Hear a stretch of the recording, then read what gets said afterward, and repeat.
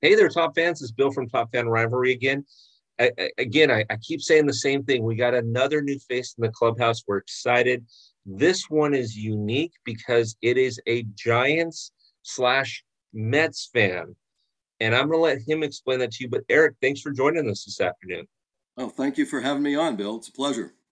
Yes, I'm excited. So, Eric, you're going to have to tell me, how did we become a Giants and a Mets fan? Well, it goes back a little further than that because when I was growing up in New York, the only game in town was the Yankees. The Dodgers and Giants had already left. So when you're 6, 8, 10 years old and you like baseball and Mickey Mantle's running around center field hitting home runs and patrolling the outfield, he was my guy. Mickey Mantle is still my favorite player to this day. But then I'm from Long Island, and the Mets became a team, and I became a Mets fan. I continued to like the Yankees, um, and the last game I ever went to was a game when they retired Mickey Mantle's number, and that was kind of the beginning of my end of liking the Yankees. It's just because Steinbrenner took over. I didn't like what was happening with the economics of the game, and obviously that was just the beginning. And now we all know about the economics of the game. But I was a huge Mets fan. I moved to San Francisco. I came out to San Francisco after college. The only time I'd go to Candlestick Park is when the Mets were in town. Then I had a couple of kids, and we went to a game. My daughter was 8. My son was 4. It was against the Mets, and Rachel brought like 1,000 books because she knew she was going to really be bored by this thing. And by the third inning, David and his friend were running up and down the steps of Candlestick. And Rachel was like this. Ah, I mean, she was thoroughly mesmerized. Her eyes never left the field. And the only thing she read that day was the score card that I bought, the program, and the scoreboard. And, after a few years, she wound up working for the Giants by the time she was 14. And let me just say that while I don't publicly acknowledge whether I'm a Giants fan more than a Mets fan, in 2000, when the Mets and the Giants played each other in the playoffs, and my kids turned to me and said, "Okay, old man, which is it, the light side or the dark side?" At least I will publicly tell them I'm a Giants fan. oh, wow. Wow. So, Eric, what I love about that story is the familial part of it. I have to say that 97% of these that I do on this podcast, when I ask that same question, they will say something. Grandma and grandpa used to take me, my dad took me, my cousins used to take me. And it was phenomenal. In fact, one person that you'll see that's a Mets fan on the podcast, her name's Sarah. She talks about you haven't really lived in baseball unless you had to walk down the bleacher stairs in Shea. I've never been to Shea. I don't know what that means, but it sounds like it was not the funnest of walks. So, but I love the Well, family.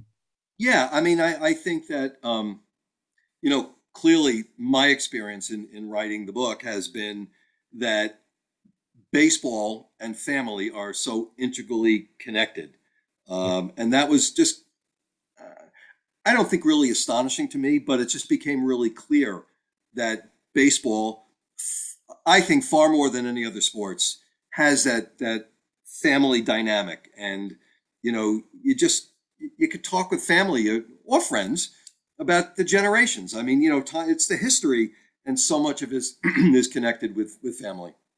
Yeah, and top fans, um Eric just mentioned it, and I'm going to bring it up now, and he's going to give us a treat here in a second. But he's also an author, and he wrote a book called Bases to Bleachers, which is a phenomenal book. I've thumbed through a little bit on the internet, but he's going to actually read us two stories at the end of this interview, and I would highly encourage you to go take a glance at it. I'm sure you can get it pretty much anywhere, Amazon, Barnes and Noble, but it is for the baseball purist out there. This is a great book to have out there. So, Thank okay, you. Eric, you're welcome, Eric. Okay, so we talked about you talked about Mickey Mantle being your favorite player of all time. I can understand that, especially from where you're from. Current favorite player. Yeah. What I wanted to say is Tom Seaver, as a Met fan, was kind of my Yes. my second favorite player. Interestingly enough, I don't ever remember seeing Mantle play or Seaver pitch, although I know I did. And it's just kind of, it really bothers me that I can't remember that, or I can't remember even my first game. Um, my current favorite player, interestingly enough, I'm wearing the shirt with his name on it. I'm not going to turn around, but and he has retired, but it was Matt Cain. Oh, good um, call. I'm not sure that I'm ever going to have another favorite player. I mean, I feel like I'm almost too old for that. You know, it'd be very easy to say, oh, Buster Posey, who obviously is retired now too. And Hattie and I like Buster Posey. And I love Jacob DeGrom. And, you know, all these guys. I don't know that I will ever have another favorite player again. Yeah. And the reason I like Cain so much is because he went out there game after game, got lousy support. There's a term here in the Bay Area. I don't know how nationally known it would be, but he got caned Yeah. because he threw his heart out. And I think that if he had any support, I mean, it was a little bit like Ron Darling didn't get support, and Jacob DeGrom, right, winning Cy Youngs with 9 victories, he got very little support. I think with better support, Cain probably would have won 120 games, 125 games instead of the, I think, 99 that he won. Um, and it's really funny because we went to the last game of the season, the last game of the year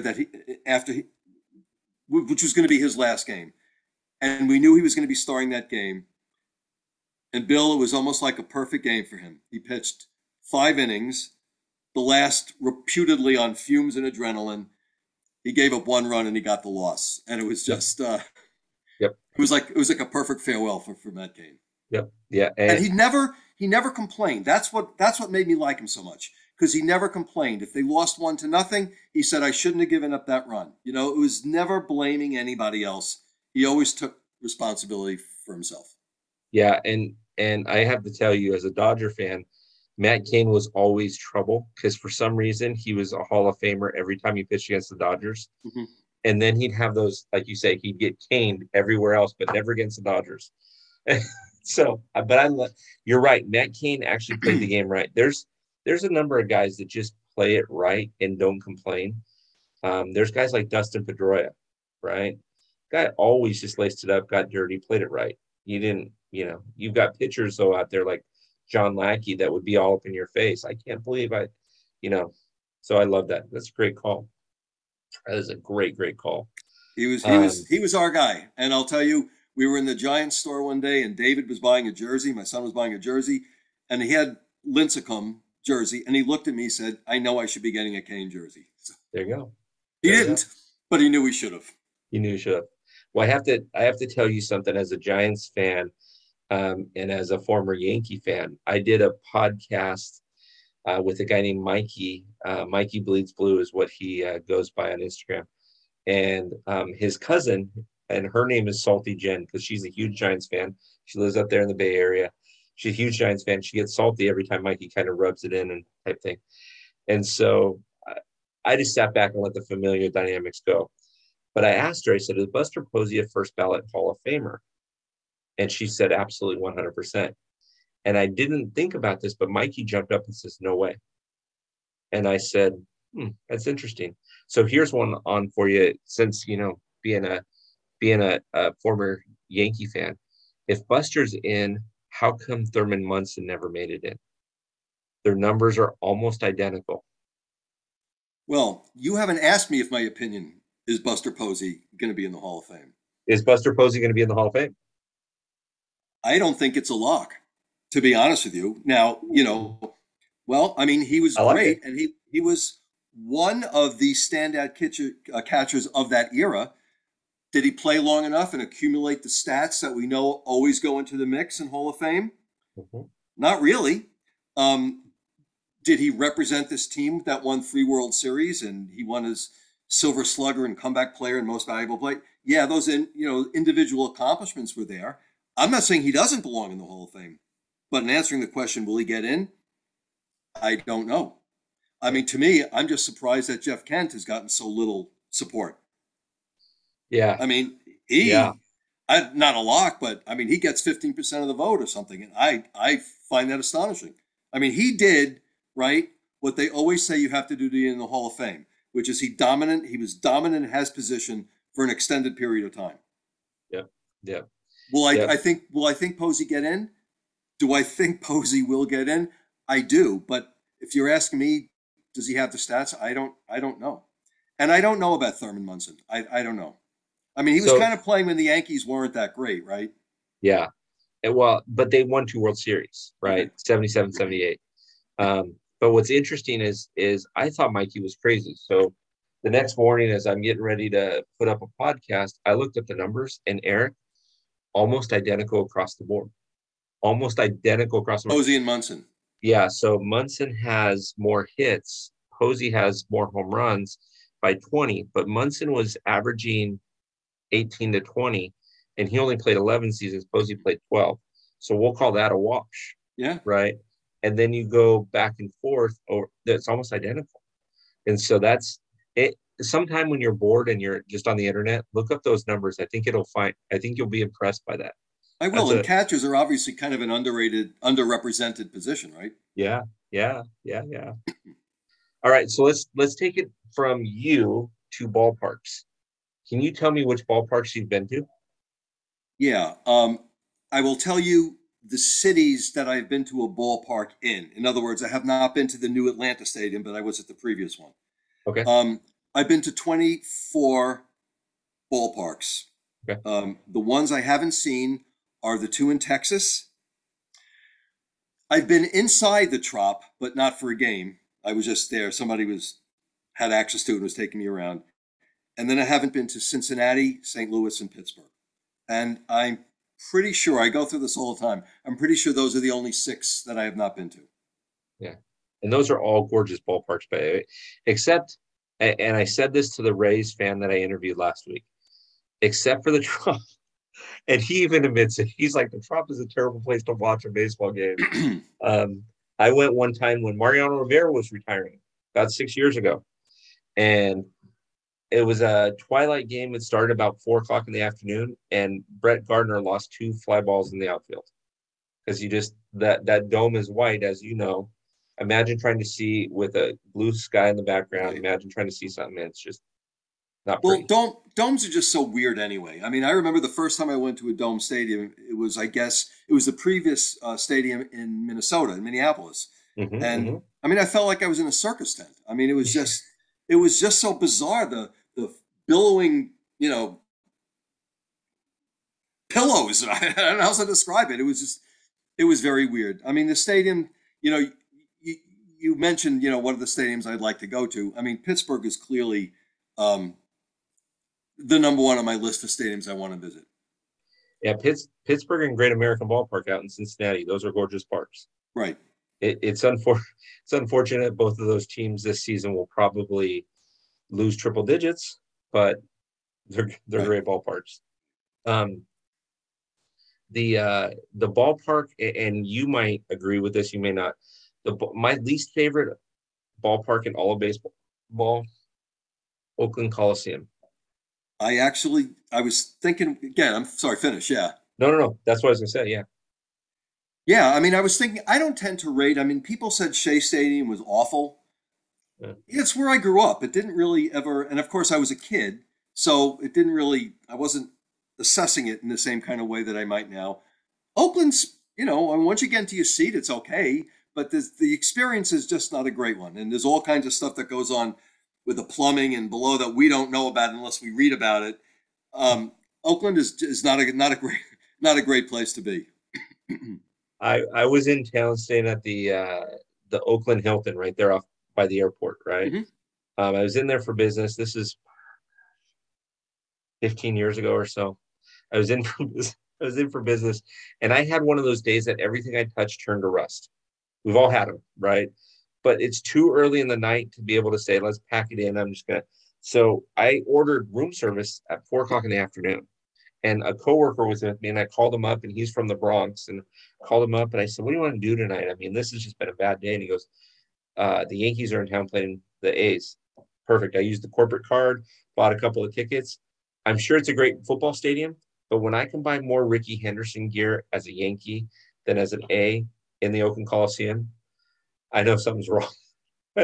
Well, you have to really feel sad for that fan base Yes. because how could you really be loyal to that team that every time they're any good, it's kind of like what the Pirates did 12 years ago when every time they developed, particularly outfielders, right? They traded them. And I Yeah. thought with McCutcheon, that was the last time they were going to stop doing that. But, but at the A's, well, you know what they did this year? They got rid of everybody. A's in the Reds. I don't Right. understand what either club is doing, but hey, maybe they're geniuses. Maybe they know something we don't know. Who knows? So, okay, so my friend, this has been fantastic, but I need to turn to your book. And Okay. so, would you be kind enough to read me a story or two out of your book and tell us a little bit about it? Top fans, this is a huge treat because we have an author on now, and this is basis to bleachers, and I think that it's fantastic. So if you haven't gotten it, run out and get it. But would you be so kind to do that? Are you okay with that? Oh, absolutely. Okay. It'd be my pleasure. And thank you. This Yeah. is the book. It's called Bases to Bleachers. Yep. And just to set this up, it's a collection of people's baseball memories, their stories that in some way or another touch upon baseball. And to clarify, what I mean is the book is not heavy on play of game stuff. There certainly is some of that. For example, there are three stories, each about a single Roberto Clemente throw. They're all different. They're all different throws, but three people, their favorite baseball memory was a Roberto Clemente throw. So that obviously tells you something about Roberto Yeah. Clemente's arm Yeah. and how meaningful it was. But it's the book, as my friend describes it, is it's more of a human interest book in a baseball jersey, and I absolutely love that description. And there were I got 1,250 stories from around the world. There are stories from 14 different countries, and it really is a look at baseball from the fans' perspective. And that's what I think makes this book really unique. So I'm going to start this. I'm going to read the first story I read is from a friend of mine who I asked about a story. We had just reconnected after several years. We were work friends. I had mentored her. Um, and she said, I don't really have any stories, but send me your book description. I'll send it to my friends. You'll get lots of stories. And I never got any stories from any of her friends, but I got this one from Sarah. Perfect. I am not a fan of any sports. I've been to a few baseball games, but only when I would get free tickets and go for the experience of drinking beer, eating stadium food, and having a good time with friends. It's not that I don't like baseball. I just don't know much about the game, who the players are, or many of the rules. I was in Chicago for a Job Corps conference and meeting my friend Pearl in the back of a bar, in the bar of a hotel where I was staying. When I got to the bar in the late afternoon, there were just a few people there, but not Pearl. An older gentleman was sitting alone at the bar, and I felt it would be safe to sit with him, as I preferred not to sit alone. I asked if I could join him while waiting for my friend. We had a few drinks, chatted about life, my job, the fact that I like working with young adults, and that I was excited to see my friend who I hadn't seen for quite a while. He shared little about himself. I was just glad that I felt comfortable with him and that we could sit there together. When Pearl showed up, I turned to the man and said it was nice to meet him, although we didn't know each other's names. I introduced myself, and he said, Nice to meet you, Sarah. My name is Ernie Banks. We shook hands, and I went to meet my friend. My friend, a native Chicagoan, asked who I was talking to, and when I told her, she started to shake a little bit and asked me if I know who Ernie Banks was. I said, Well, yes, it's the man over there at the bar. And she said, That's Ernie Banks? That's Mr. Cub. You got to go ask him for his autograph. He's the most famous Cub player ever. So I wandered back over and said, Mr. Banks, my friend over there tells me I need to get your autograph. You're Mr. Cub? You must have been one great basketball player. Well, that sure made me laugh. And he said it was great to be in Chicago having a casual conversation with someone who had no idea who he was. And by the way, he played baseball with the Cubs, not basketball. He gave me an autograph and wished me luck. We had a good conversation, a few laughs, and fun moments. Two strangers keeping each other company on a slow afternoon in a bar. How many people could say that? Everyone to whom I tell that story laughs as soon as I mention Ernie's name, and they can't believe I had no idea that the Cubs were a baseball team. I still have that autograph somewhere. He even wrote, "Good luck with Job Corps." And a year after the book came out, Sarah West is the story author, sent me, she found the autograph of Ernie Banks. And the reason I always start with that story is because when I got it, I thought, oh my God, what a great story this is. And then the second thing I thought was, but there's no place for it in the book. And the third thing I thought was, there has to be a place for it in the book because the story's too good. And that story was instrumental in making me entirely rethink the project.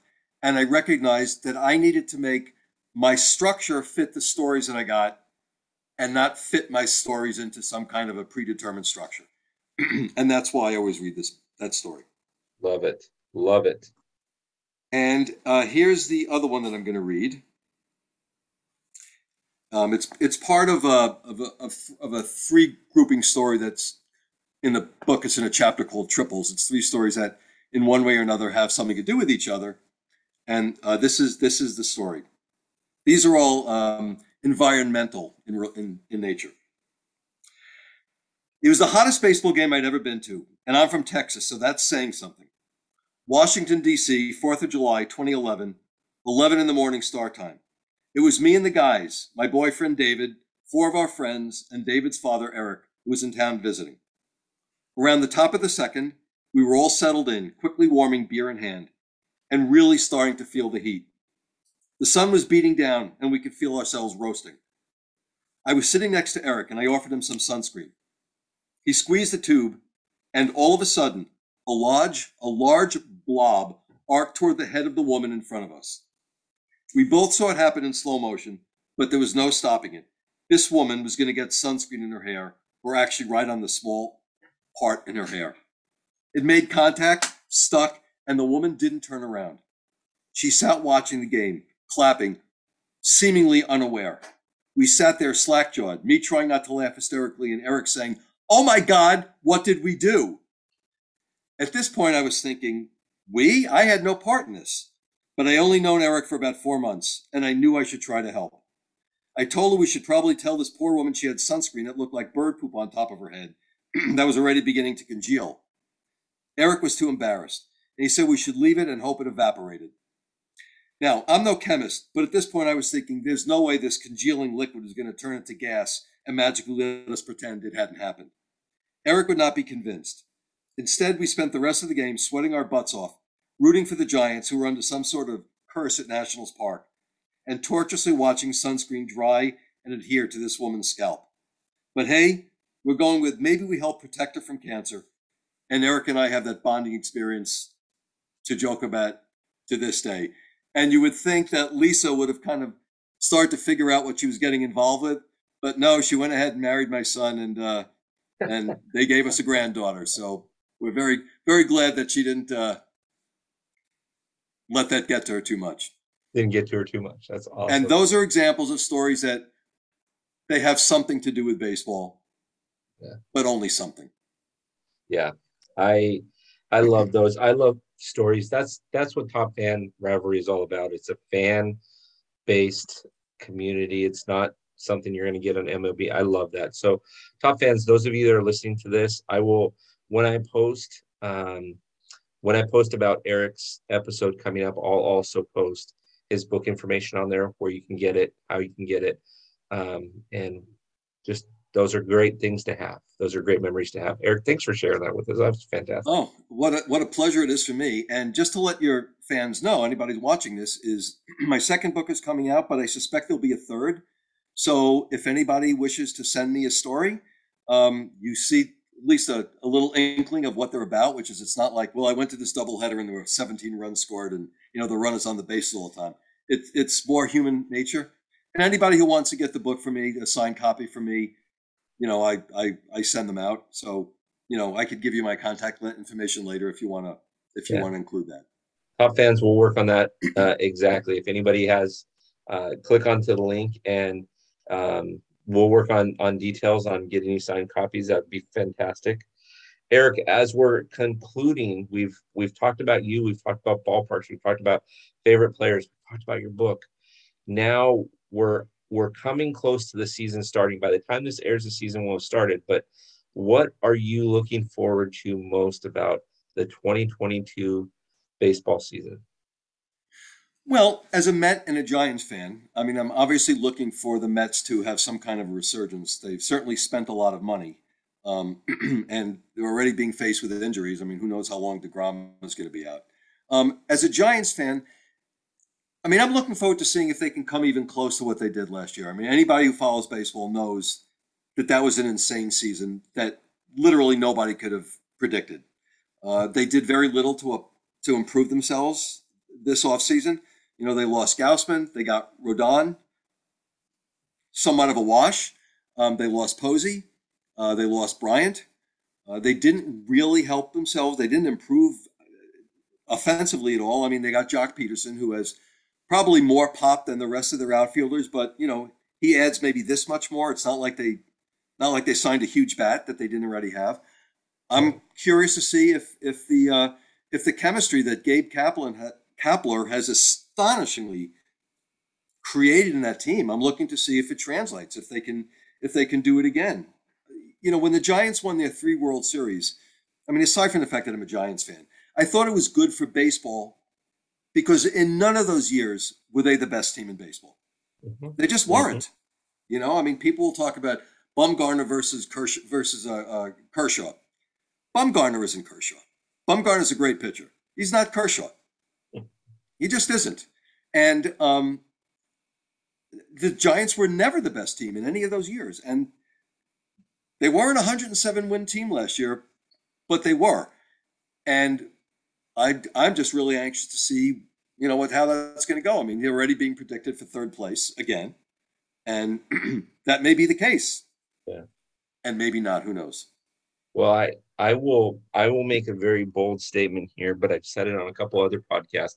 I actually think the best rivalry in baseball is not the Yankee Red Sox, although that gets the most media attention. I think it's the Dodgers Giants. And so it's good for baseball when we're coming down to the end, right? Like last season, it's good for baseball.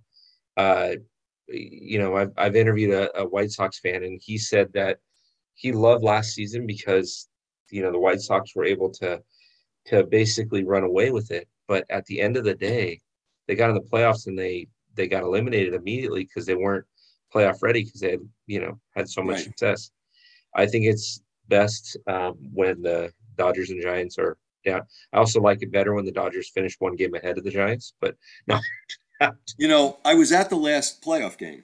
Oh, The game that ended with that, let's just say, questionable call from the oh, he umpire. didn't swing. I'll tell you, as a Dodger fan, he didn't swing. Of Okay, course, he but didn't swim. listen. I mean, But it's interesting. I didn't come away from that all depressed. I mean, I came away thinking, well, first of all, you should never be depressed about sports. I mean, that's kind of my feeling about that. I, But I didn't come away bummed out because, I mean, think of what would have still have had to happen for the Giants to win that game. I mean, Flores still would have had to get a hit. And if he didn't hit a home run, there would have had to have been 2 hits. I mean, it was a terrible call. A season should never end that way. But yeah, that's not to say that we would have won otherwise. It was a hell of a season and a hell of a rivalry. yeah. I always tell. I used to coach high school baseball, and I used to tell my players, and I actually was at a game last month between two Southern California teams, two Orange County teams. Um, and it was interesting because one team was not ranked, the other team was nationally ranked. They were in the top 10. And a bad call at first base called the not ranked team at the time the batter out. If he would have been safe, a run would have scored from third. The very next inning, the team that was nationally ranked hit a walk off. A guy got up, walked, stole, got second on pass ball, and then a guy got a bloop single, and they scored. It was walk off. As I'm walking to the car, two guys that were on the losing team are complaining to what I assume was their dad. And they said, "Oh, can you?" Dad's like, "Yeah, he was safe." And I didn't, but I wanted to turn around and say to the father, "This is your teaching moment. This is your moment where you tell the kids if the umpire has to decide the game, you didn't win the game." Right. And so this is, but the dad was feeling the fire, and I wanted to strangle the dad and just say, please be a father. Use this as your teaching moment for a second. And just like when Morris swung, but it got called a ball a month earlier, right, with the Dodgers Giants last season. Dave Roberts can complain as much as he wants, but if an umpire has to decide your game for you, you didn't win that game. And so, I mean, like you point out, right, it was bad call, but plenty of times where you guys had, I think you guys even had second and third one time with nobody out and didn't score. Oh, yeah. I mean, again, Got score. the Giants, in so many ways, didn't play great over the course of the year, but they played well enough to win. It was Yeah, 107 games last season. That was great. just well, that's their own franchise record. Yeah, no, it's great. So Who'd have thunk it, as Casey Stengel might have said. yes, exactly. Because all most Giants fan that I talk to, even though they say, "Yeah, I expected this season," in their heart of hearts, they didn't expect you guys to win No one 107 games. expected it. Anybody that tells you that is not being truthful. I mean, It's not. you got It's not possible. you guys expected the Dodgers to run away with it last season, and Absolutely. you guys did pick up the scraps between you and San Diego and hope to get in the not win 107 games. I thought that if the Giants finished at 500, that would be a good season for them. Yeah, Honestly, that's what we all thought. yeah. No, it's good. Well, Eric, you have been so kind. Can I get you to come on again? We're going to have a number of different episodes coming up throughout the season. Can I invite you back and will you make some time for us? Anytime. Thank you. Absolutely Thank, would be my pleasure. Next time we could talk about some of the rule changes and why I hate yeah, pretty much every one of them. yeah, exactly. Well, we've got a podcast episode coming up that we're going to do, so I'll have to invite you to that one. But Top fans, this is Eric Gray. He is the author of Bases to Bleachers. A fantastic guy. He contacted me through a mutual person that we both know, and I've been itching to get to him. Eric's been phenomenal with his time and with sharing stories from the book. So by all means, Top fans, make sure that you check out the book online, order it. If you want an autographed copy, I've got Eric's contact information. We'll make arrangements to make something happen there for you. But we'll have him back in the clubhouse, and it's phenomenal. I love a guy that can tell us the history of the game from the New York perspective and the West Coast perspective. And if we had time, sometime we ought to Eric. Sometime we ought to talk about Robert Moses and that move and how the Brooklyn and the Giants, how that all played out back in New York. I'm sure that didn't sit well with folks. I'm not that conversant about it. I know about it, but that was, when the move took place, that was in 57, right? I was 5 years old. So, I just know a little bit about it. I don't, and I'm the beneficiary of, being a Met fan of the Giants and Dodgers moving. There you go. There you go. Well, Top fans, I sure enjoyed having him on. Make sure that you click on the link that is on our social media that will go to his book. Make sure that if you have any questions, reach out. You can email us at topfanrivalry@gmail.com, or you can go into the Instagram or Twitter and send us a message. I'll be happy to get you in contact with Eric. Eric, again, thank you for your time. Appreciate you being on. Bill, thanks so much for having me. It was a great experience. Thank you.